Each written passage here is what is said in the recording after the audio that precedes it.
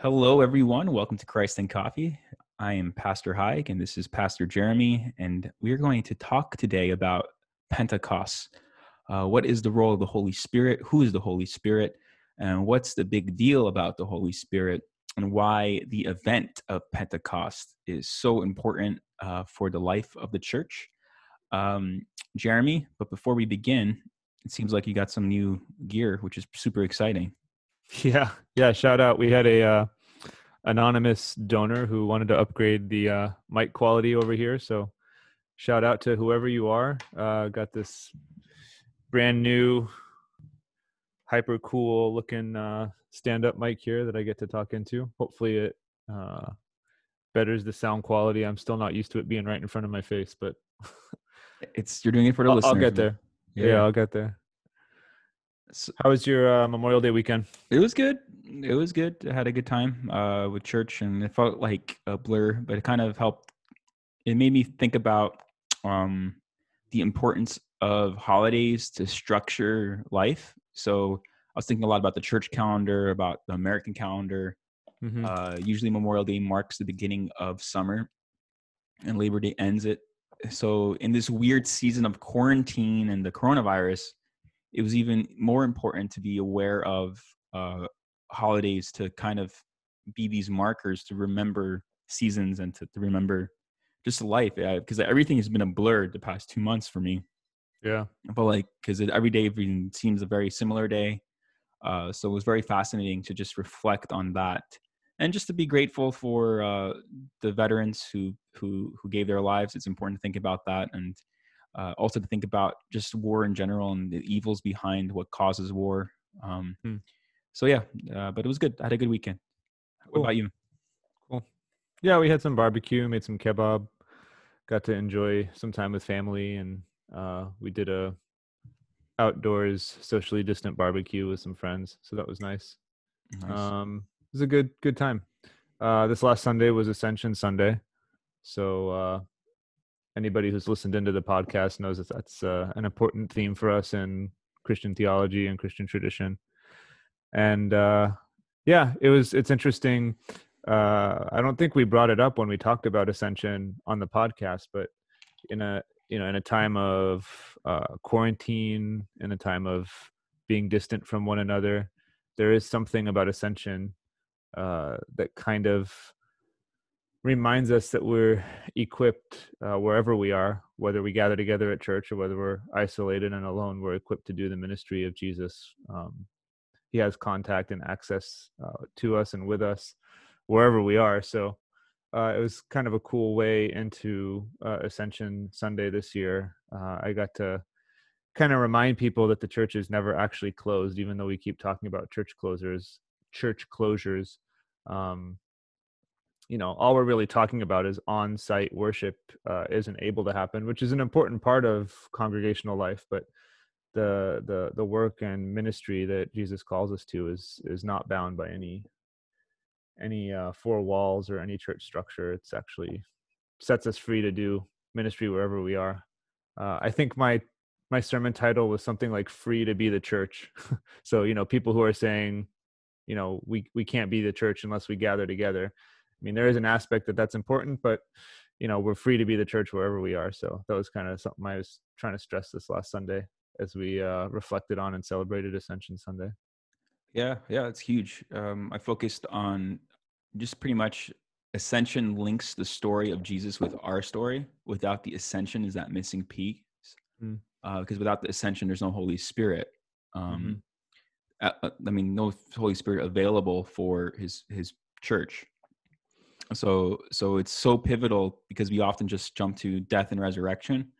But if we leave out even the birth and the ascension, we miss the story of Jesus. But the ascension is that linking piece. It's literally the link that unites Luke and Acts, who's the same writer, with the story of the early church and the continuous church, which is us, and the story of Jesus. And it's so vital to talk about it, even though it can be confusing to talk about the physics or the semantics. But same thing is with the resurrection. It is supposed to be this anomaly that's hard to explain. And there's some sort of level of mystery there, but because it happened, we have the Holy Spirit, and For me, church is wherever the Holy Spirit is, where the people of God are gathered. That's why with the Holy Spirit, like when we gather in over Zoom, I have faith that God's presence is there. Yeah. When I do counseling over Zoom, I have complete faith that the Holy Spirit's doing things, and I've seen the Holy Spirit do things over Zoom. So I do not think that the physical church is a necessity, even though it's a luxury. It's wonderful, but the church is still happening, because God is still at work. It's wherever God is, the Holy Spirit's moving. And for me, where the Holy Spirit is, that's where the church is. Yeah, that's where Jesus is at work. Yeah. What are your thoughts on like the definition of church? Because this whole thing is very fascinating, with the definition of what church is and what it is. Yeah, yeah. I mean, I think you can't get around the idea that something about church has to do with gathering together. Like stretching the actual word for church in Greek, ecclesia, stretching it and making it do some extra work. It does mean sort of a gathering together.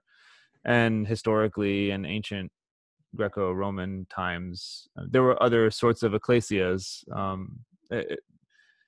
An ecclesia in the New Testament is just a gathering of people for a common purpose and a common direction.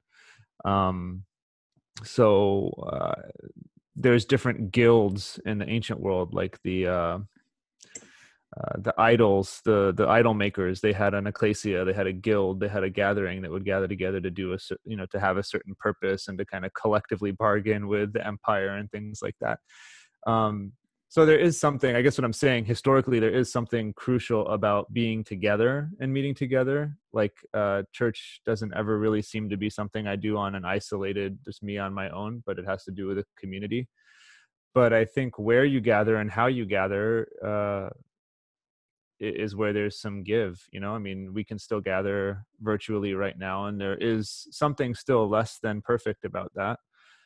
We've talked about how, there needs to be some sort of embodied presence. But as it is right now, in order to, best love our neighbor and make sure that we're protecting people and shielding people who are vulnerable to the virus that's going around, it seems like, the safest course of action at the moment is to meet together in this way and, wait until we can meet together in a healthy, more appropriate way. I think, there's really no difference between, there is a difference between meeting here in the church and meeting on Zoom, but I think at this point, it's kind of where we have to lay. Yeah. Yeah. Of course, with like in person, you can't really have communion. You can't really have laying on hands. You can't really have that fellowship and that coffee hour, the singing in one chorus. Yeah. So, I mean, when I do say church is still happening wherever God is working, with wherever the Holy Spirit's moving, God's still moving. He's just moving differently right now in this season. And I'm not saying it's better or just different. And hopefully there's going to be more of a both and, because I feel like what the quarantine did was push the death of the print era and just accelerated the digital era. So the digital era is pretty much the digital technologies where visual communications have taken over. And like 1985, more videos were taken out than books, just to put that in perspective. So like the millennial generation gets a lot of slack and weird stereotypes. Just a lot of it's justified, to be honest, but that could be another conversation. But there's this generation that we belong to, these millennials. We grew up with these digital technologies. There hasn't been a digital communication revolution since the printing press 500 years ago. And whenever there is a change in the communication style, there's a complete change in culture. So there's this transition that's been happening for 30 years. You could go back to 100 years, but like really in the past 30 years with the technology, with the computers, with what we're doing right now with social media. And what the quarantine did was just accelerate the heck out of putting death the old systems of print culture, whether that's making money transactions, whether that's buying physical books versus listening to audiobooks or Kindle books, reading Kindle books, So a lot of the transitions just got extremely accelerated. And I just was reading an article about how like the wealthiest people, like Zuckerberg and Bezos, the Amazon guy, like they just made a lot of money, and people were like conspiracy theory, like wondering, oh, this must have been a whole thing where it was just a way for them to make more money. No, it was just the reality of what made them rich in the first place got accelerated Hmm. because they just were the people leading this digital change. Hmm. And it affects how you do worship. So if you think about it, the Protestant Reformation is geared towards print culture. And there's no Protestant Reformation without the printing press and Bibles being accessible to the common people. Hmm. There was a Hmm. complete shift in the culture that led to a complete shift in spirituality. Right. And I think that, the shift is both, like any shift in culture, there's pros and there's cons, there's a rearrangement, there's different ways of doing things. And I think what we're getting at here is that in this particular shift, in this particular cultural rearrangement to a digital world, um, doesn't mean that the Holy Spirit isn't still working. It's just it rearranges our vision of church a little bit to adjust to see, there's obviously still value in embodied presence, and we're going to have that in, as long as the church lives and breathes.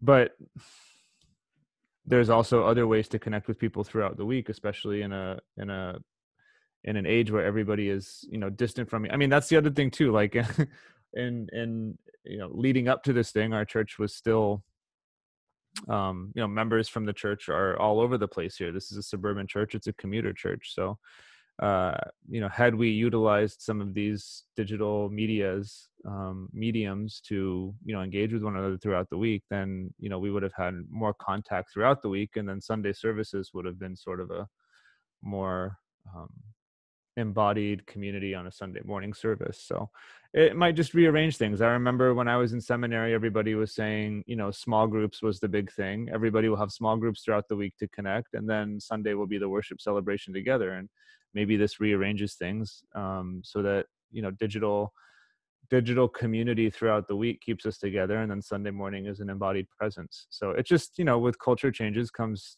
different manifestations of what church looks like. It doesn't mean that the central core hope or message of the church falls away, but it just means we rearrange things. And quite honestly, like I was talking this weekend with my dad, because we're trying to think about what the best way to open our churches are, open up our churches are going to be moving forward. And one of the things I was talking about with my dad was, what would a worship service look like at this point in a in a coronavirus age? Like, and my dad was saying, yeah, it's like, it's almost, you get to a point where it's like, what's the point of even gathering together? You can't worship, you can't sing, you can't, everyone's wearing masks, you can't really talk to each other. It's just come in, get a message, and leave. And that's not really church. So it's also just interesting to think about how, in some ways, the old way has to die a little bit, and then a new way has to emerge that's willing to adapt to some of the present situations. But Yeah. I mean, to connect this all to Pentecost, because we started with the concept of Pentecost, since Pentecost is coming this Sunday. And it's interesting that in the events leading up to Pentecost, the disciples are holed up and gathered together in a room, right? Like they're quarantined, they're shut up indoors, and it's in that space that the Spirit of God comes to them and breaks them out into the world around them. And so, I guess that's to say that no matter where we are, the Spirit of God works on us and opens us up to the coming of God's kingdom, and doesn't really matter what space you're in as long as you're together in some way, shape, or form. Yeah. No, it's super important. But yeah, I think for me, I notice if there's a lot of fear or a lot of uncertainty, the Holy Spirit doesn't work or is not like welcomed as much, as weird as that may sound. So I'm just like curious if we just went back to church right away and like over half the people are scared out of their minds to be there if they even show up in the first place. Like, I feel like you can't really worship without faith. Like Jesus couldn't perform any miracles or do ministry in his hometown because of the lack of faith. He was amazed at their disbelief. Versus the Roman official who came to Jesus and said, "Heal my servant," and immediately he was healed because he had that great faith, and Jesus was amazed by his faith. So there's something about faith and the Holy Spirit, a correlation, not always causation, but just from practically speaking in Scripture and from what I see during my ministry, and the level of fear being there with Corona, it'll be hard to have faith, and they can't be operating together. So I don't know. I just want to just say that as you're talking about reopening. Yeah. I mean, I think I mean, the conversation is revolving around, since Pentecost is coming up on Sunday, and Pentecost is really the holiday where we zero in on the Holy Spirit. It's like spotlight goes on the Holy Spirit on that one Sunday. And it's really the only Sunday out of the year that most churches even talk about the Holy Spirit. Well, unless you're Pentecostal. But, unless you're Pentecostal, yeah. That's true. But so, there's a direct connection between some of the conversations we're having about what church is and the nature of church and Pentecost, because Pentecost is the birth of the church. It's the outpouring of the Spirit and equipping of the church to do the ministry of Jesus in the world around it. So it just strikes me as a really relevant time to have this conversation. Yeah. If you think about it, right? Like the disciples, going back to the Acts chapter 1, Jesus tells them, wait for the Holy Spirit. So this is so important. You can't do church without the Holy Spirit. You can't do the mission of God without God's presence. So Jesus ascends. 10 days later, the Spirit comes. So imagine what's going on in the minds of the disciples during those 10 days. Yeah. They're waiting. They're expecting. They're expecting for the prophecies to be fulfilled. It says that John was going to baptize with water, and then Jesus was going to be baptizing with the Spirit. What does that mean? There's all this confusion. There's all this anticipation. And then during the Pentecost holiday, the Holy Spirit shows up with power and in a manner that is unexpected, right? It's early in the morning. People are drunk in the Spirit. They're literally looking like they're intoxicated. There's people babbling in different languages, but there's understanding in the chaos. There's unity in the chaos. And Peter gets up and doesn't leave chaos there. He explains what's happening, which is so important. He quotes scripture. He uses the Bible to explain what's happening, how the prophecy has been fulfilled. What you're experiencing right now is a great prophecy fulfillment, where it's not going to be old Jewish dudes who are prophets or young prophets able to hear from God, but it's going to be young. It's going to be the old. It's going to be the rich. It's going to be the poor. It's going to be men and women who are going to hear from God, see images from God, and be able to proclaim that God is who he is. And the Holy Spirit empowers Peter to get up, speak faith into the chaos, and bring unity. And with the Holy Spirit, as he's preaching about who Jesus is, people come to faith. You can't have genuine conversion without the Holy Spirit. Peter cannot just say these words on his own wisdom and authority. We need the Holy Spirit to actually be effective ministers, and we need the Holy Spirit to be a church, because for me, the church is where the Holy Spirit is moving within God's people. Yeah, and I think it's one of the things that I think and I hate making blanket generalizations like this, the Western church or the church in general, like whatever. One of the things I think that is lacking in most of our churches is a sense of Christianity as not an ideology that we just believe, but an actual lived out mission, a practice, a dynamic of living with Jesus and carrying out Jesus's work in the times that we live and in the culture and context that we live in. And you can't do that without the Holy Spirit. Jesus was the giver of the Spirit. Wherever he went, he had the Spirit of God with him to conduct the ministry he did. He brought God near in the kingdom of God through the Spirit when he did his ministry in Galilee and in Jerusalem. And the narrative continues by Jesus giving that same Spirit to his church to be the people who actually live out that and continue that ministry. If you look very carefully, there's an interesting literary device in the book of Acts. It's this thing in they talk about in literary analysis. They talk about it in cultural analysis. It's called mimesis.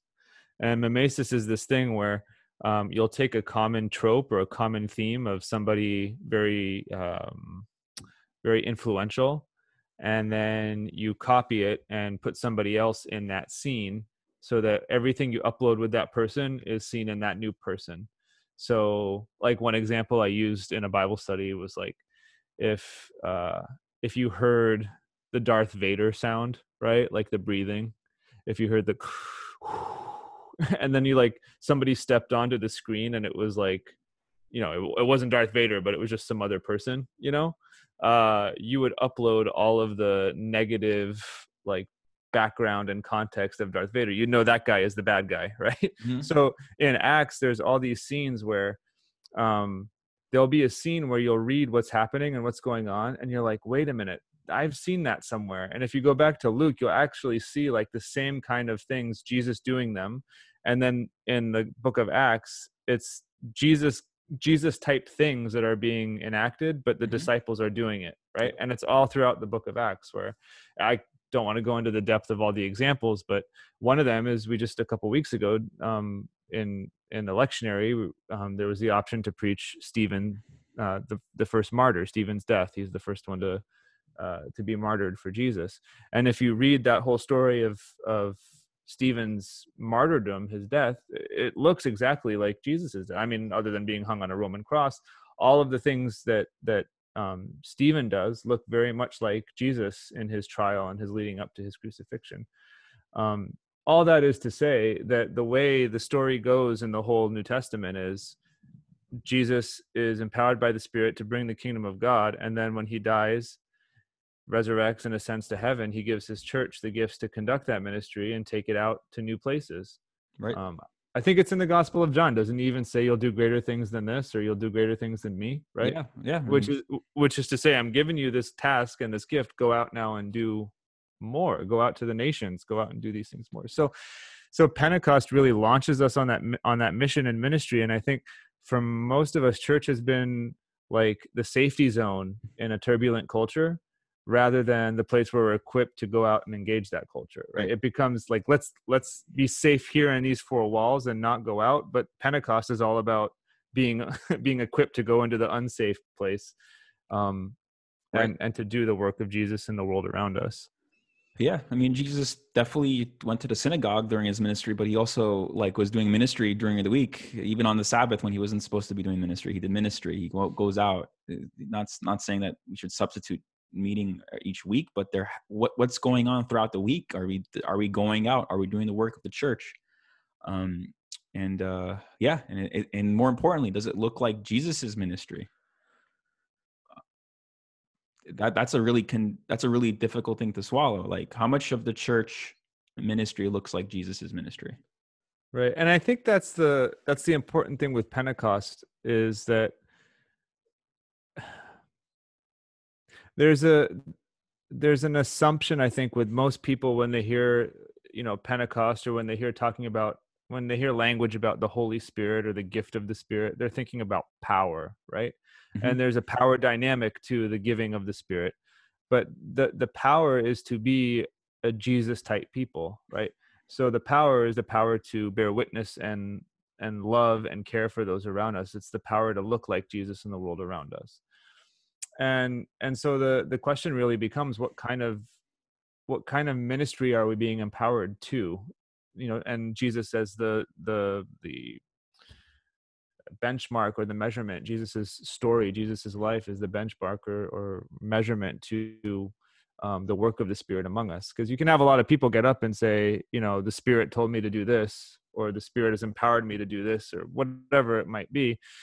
But it's fundamental to the New Testament that the Spirit's work is anchored in Jesus. It's the Spirit of Jesus Christ. I mean, sometimes there's even language where it's, the Holy Spirit is one way to talk about the Spirit, but other places in the New Testament, the language is the Spirit of Jesus Christ, or the Spirit of Jesus. And so it has to look like Jesus, and it has to remind others or call others to participation in life with Jesus, not with me or some community that matches up with my vision for what's good for the world.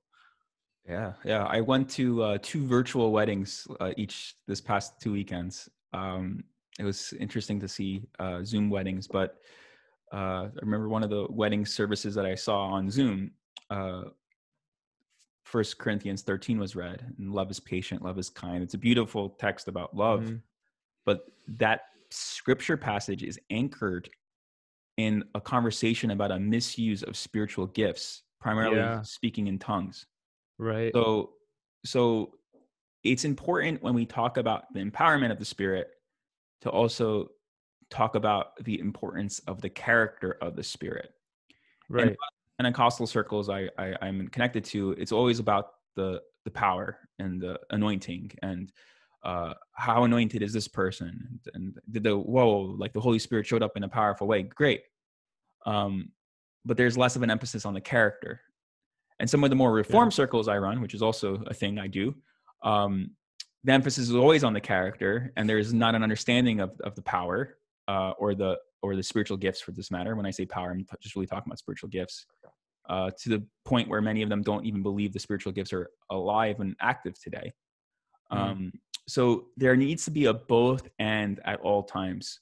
The problem with the church in Corinth was they were spiritually anointed and gifted. However, they lacked the character of love, which is the ultimate virtue, which is the ultimate sign of character. So Paul's rebuking that church because they forgot love. And the whole point of these gifts is to show love to other people. It's not to puff yourself up. It's not to be prideful. It's not to build your own ministry. It's to serve other people, to put other people above yourself. That's where the beautiful love passage is anchored, and that's the context. Right. And you see this all the time. You need to have a both and. You need the love and the character of the Spirit, which is talked about as the fruit of the Spirit, which is peace, love, joy, self-control. This is all character. This is all virtue that the Holy Spirit will equip you with or give you as joy. He will just give you joy and peace that's supernatural. Right. Like, even if your circumstances suck, God's Spirit's going to be there and nurture you to have that love character. But the Holy Spirit also gives us gifts. Right. I mean, so there's so many different things I want to jump in on with you there, but one of them is, I mean, there's just, you were hitting the nail on the head. So, one, like, if you go to any of the New Testament letters, it's an assumption that the Spirit of God is working in the church. Like, even in Corinth, where there's like this ridiculous situation, it's like church gone wild. There's like, it's craziness. There's still an assumption that the Spirit of God is working among them, and that he needs to teach them how to I don't know what the best word is for it, but cultivate a more Christian character in stewarding the gifts of God that they've been given. Right. So there's that. Secondly, you talk about that love chapter in Corinthians, and the question is, how does Paul know that this is love, right? How does he know this is love? It's because he's encountered the resurrected Jesus, and he knows a Jesus-shaped love, and the Spirit of God has empowered him to embody that, right? So if you go just a little bit before that, actually, it's in the lectionary this week for the Revised Common Lectionary. They have 1 Corinthians 12 on one of the lists of readings for Pentecost, and that's where, in part of Corinthians 12, it says, nobody can say Jesus is Lord except by the Holy Spirit, right? Absolutely. And so the whole point of, if you connect that all together, it's like, without the Spirit of God, you can't really make that contact or connection between sitting under Jesus as Lord, becoming a disciple, becoming an apprentice of Jesus's way of love and living into that love, being gifted. Yes. But being gifted in such a way that those gifts are used for the good of the community and the care of others, right?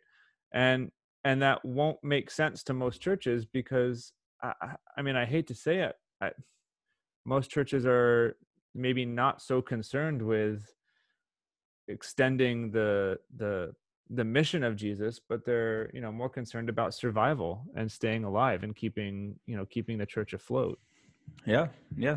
Those churches who are willing to lose their life will find it. I think that you need that level of faith, so you completely reliant on the Holy Spirit to do the work, not on the safety, not on the budget, not on what's popular or trendy, but there needs to be this ultimate reliance on the Spirit of God. Yeah. Otherwise, it's not God who's running this church. It's your own sort of social club or institution or cultural club, and it's hard. We have to actually repent and renounce these idols, and open the door for the Holy Spirit to be the Holy Spirit, and Right. then to just be obedient, and do the things Jesus did. And it's hard because we inherited these structures or systems. There's so much luxury and wealth in the West. There's a lot of issues. But I think the scriptures talk about grieving the Spirit and quenching the Spirit. Hmm. And grieving the Spirit, I think, is when we have these moral failings, when we sin blatantly and we know better. It's the character. And the Holy Spirit will convict us and help us, but we have to be honest with sin. We have to confess sin. We have to just be honest with other people and ask Jesus' blood to forgive us, and he will. So there's a lot of dishonesty because people are putting on a mask. There's a lot of shame. This stuff quenches, this stuff grieves the Holy Spirit. And then there's grieving the Holy Spirit, or quenching the Holy Spirit. My apology. Grieving is when it comes to sin and character.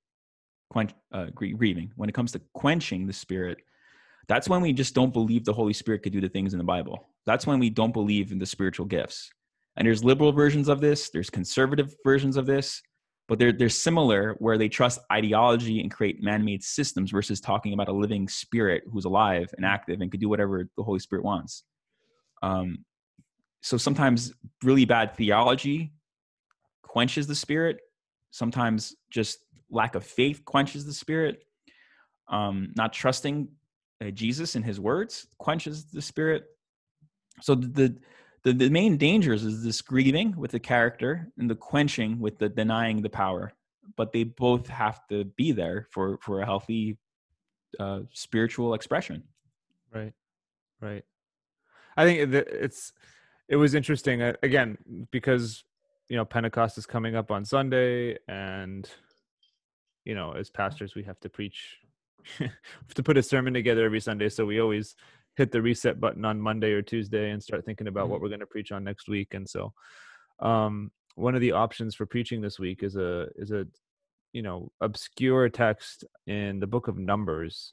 Interestingly enough, it's in the Revised Common Lectionary. I think it's Numbers 11 or something, but it's really interesting. It's the story about Moses being overwhelmed by the people of God in the wilderness, and God giving out the spirit of Moses to 70 members of the community to help him organize and task over and care over the community.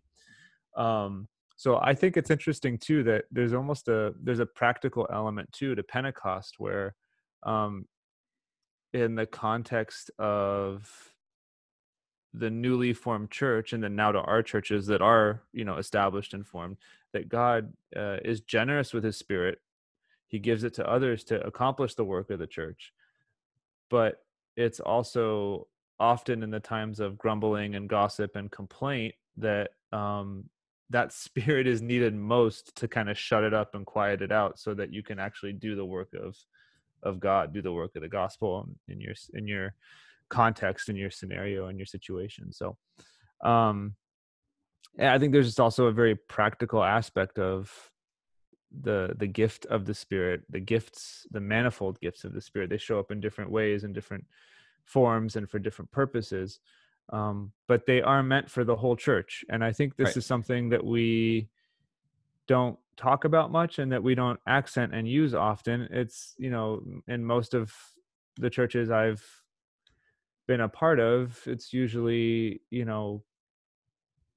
the role of a select few people to do the work of the church. But according to the New Testament, the whole church is given the gifts of God. Everybody who is a follower of Jesus has the Spirit on them and has the gift of the Spirit, and is able to, conduct a Jesus-shaped ministry wherever that person finds himself. And that's what church growth should be, right? Like, that's what the development of or the furthering of a Christian community should be rooted in, the fact that everybody is given the gift to accomplish the ministry of Jesus wherever they are. Right. Right. And not to do it by yourself. And just to echo that Numbers passage, Jesus equips the 70 Yep. in the Gospels. Yeah. And that's his like main ministry. He's equipping people to be disciples who are in tune with the Spirit to do the work that he's doing. And Jesus himself didn't really launch his ministry until he was the dove descended after his baptism. Yeah. Jesus needs the Holy Spirit, and then his ministry is equipping people on how to be in tune with the Spirit to do the same things he did. Like, it's absurd to like have church services, have theologies where the Holy Spirit's not even mentioned, Yeah. or talked about. But there is this level of teaching and equipping where there's also the lack, and this is where I think good teachings of scriptures are required. And also what I love about the 70 in the Gospels, Jesus sends people 2 by 2. Mm-hmm. So you never get into a prideful trip if you think that you're the one doing like a healing or preaching the gospel and someone comes to faith. It's always 2 by 2. God is sending people 2 by 2. Like, in his divine pattern or divine structure he has for his church, you should never do a solo mission. You always have Yeah. to do it with someone else. Like, that's Yeah. part of how the Holy Spirit works. Where 2 or 3 are gathered, you could do stuff like Jesus does, but you can't just do it by yourself. And Right. this is where a very toxic understanding of the Holy Spirit is, where if you think, oh, one person is the anointed one, or one person is the one who has all the gifts, you stop becoming a church. It becomes about a person, and they become weird celebrities within the Christian culture. And you could have Right. intellectual versions of this. You could have charismatic versions of this. You could have social justice versions of this. And we put these people on a pedestal, and we lose sight of the fact that this was never supposed to happen. It was supposed to Right. be 2 disciples sent. Right.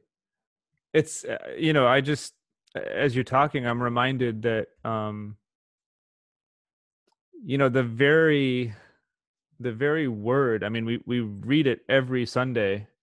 I mean, it's literally, we say it as if it's Jesus's last name. The word Christ, Christos, is literally a Greek translation of the Hebrew word Mashiach, or Messiah, and that means an anointed one, somebody who's been anointed by God to accomplish a mission, and to lead God's people in the good life, to lead God's people into a liberated shalom, or a peace, or a wholeness. Okay, so Jesus is the Messiah. He's the anointed one. And what does Jesus do with the anointing? He Messiahs us. He anoints all of us to be our own, suit. Not, I don't know if I like the language of all of us being messiahs, but he anoints us to accomplish the mission with him, right? He pours it out among us. So I just think that that's a much richer way of looking at the Christian life than just, obeying a couple rules, and having an ideological framework to, discuss and argue about. This is a lived out experience where we are messiahed into Jesus. We are anointed into Jesus, and we become people who extend the ministry, who live that out in the world around us. Yeah. When I was doing my doctorate in ministry program, my professor, Chuck Davis, said this one-liner thing, but it's really resonated with me. There's a big difference between doing ministry for God and doing ministry with God. And then understanding that we have to work with God. Like, God wants to do ministry with us. this whole time I was doing it for God. I'm doing the right thing for God. But if we do with God, then we're living this missionary lifestyle, this carrying out the kingdom of God lifestyle with each other and with God. And that's what the scripture is really testifying to. And I always find it fascinating that there's this like emphasis in evangelical culture about this personal relationship with God. Yeah. And it usually means just complain to God about your problems and read your Right. Bible. Right. Not like have a spirit empowered life where you have the fruit of the spirit and a community that's like all about not just the Holy Spirit, but the Holy Trinity, and doing ministry that's supposed to be reflecting the love of Christ to the world. Right. I also think connected to this idea of the spirit of God, or the Holy Spirit being attached to the spirit of Jesus, or to the life of Jesus, the ministry of Jesus. It's a Jesus shaped spirit. I think connected to that is the idea of, if you go back to the very first chapter of the Bible in Genesis, the Spirit of God hovers over the waters, right? And brings order and life, and it participates in the creation that brings life to all that we inhabit. And so I do think, and maybe you can come back at me on this a little bit, but I do think there's an aspect of the Holy Spirit where you can tell by the fruit of the Spirit. You can tell by the fruit that is being manifested in a community, whether it's the Spirit of God or not. Like in the Spirit of God, the Holy Spirit, is a spirit of life. It brings order, it brings wholeness, it brings forgiveness, redemption, all these things that come from the theme of the Holy Spirit played out throughout the Old and New Testament. Like you can sort of get a sense from spiritually what kind of spirit is at play in a community, as you sort of observe what virtues are held in high esteem. What principles are really taken as priority. Yeah, and for First John 4 says, "Test the spirits." That the spirit that testifies that Jesus is the Christ, the Messiah, it's the Holy Spirit. Right. And this is very important because we're definitely in a new age, like pun intended, I guess, where spirituality is back into the forefront of culture, where it's not this like modernity or post-modernity, whatever the people are calling it these days. But we're definitely in a world now where spirituality is coming back into the forefront, where it's not just this rational thought. And it's very important to make sure what kind of spirit, and like you're saying, what is the character reflecting Jesus? Is the spirituality really proclaiming Jesus Christ, or is it proclaiming something else? And is it life-giving? Is Yeah. it something that creates order? Is it something that gives life to others and is, creating a space for people to connect on it? Like, because I find, a spirit of criticism and judgment and hate, like that's not going to be the fruit of the Spirit. Like I'm not going to see the Spirit at work there. And Jesus is likely, no, not likely. He's not. Jesus Yeah, is not exactly. at It's work very, yeah. in that community. It's very clear. And that's, I think also you mentioned First John, and most of John literature, like we call it the fancy word is Johannine literature. So most Johannine literature Uh-huh. is a very clear cut, this is life, this is death, like this is the good, this is the evil, this is the light, this is the dark. And it's meant for a community that's really kind of disoriented at the moment because people are saying this or that, this or that. This is the real church, this is the real Jesus. And John wants to be clear, no, this is the way, the life-giving Spirit. You've experienced it, you've tasted the Spirit of God. You know who he is, you know where he's at work, and you know that he bears witness to Jesus. So stick to that, and that will be the way for you. That will be the way forward. I think that's important for us. Yeah. In a segmented world, we live in a segmented world. Everybody has a different angle and a different, perspective on the world around them. Everybody has their little tribal way of looking at the world.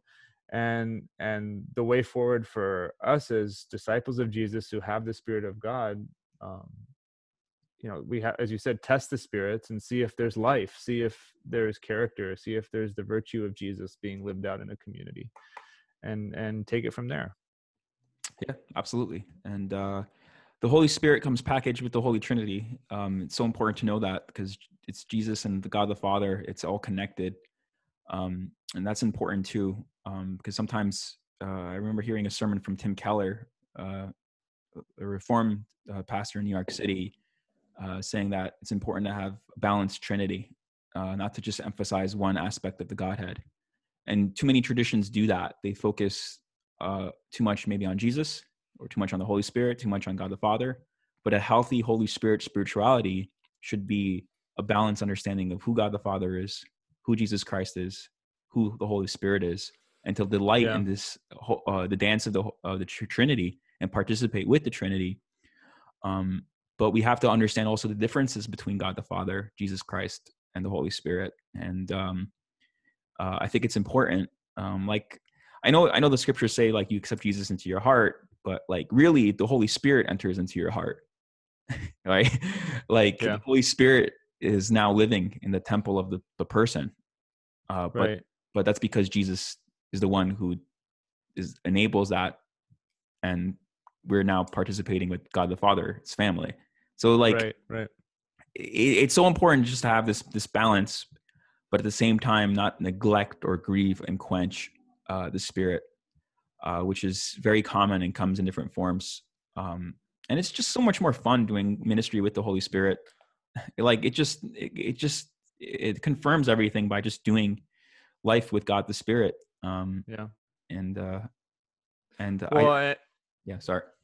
Yeah, no, I mean, just the image of, in Pentecost, the image of the tongues of fire coming down and the fire resting on the disciples' head and sending them out. Yeah. That's all temple language. That's the imagery of God's glory entering the temple in the Old Testament, right?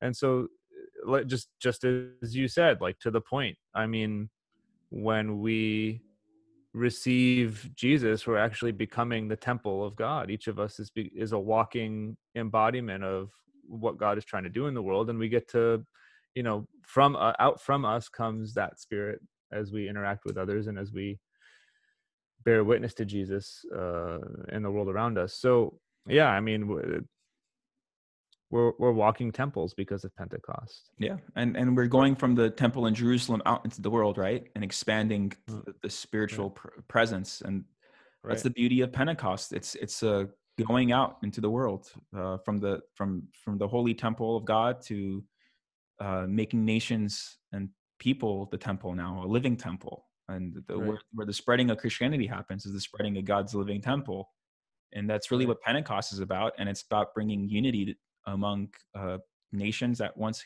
are supposed to hate each other, ethnic groups. It destroys every sort of divide that we hate, every sort of schism. Pentecost is undoing all that. The Spirit is available for all those who trust in Jesus.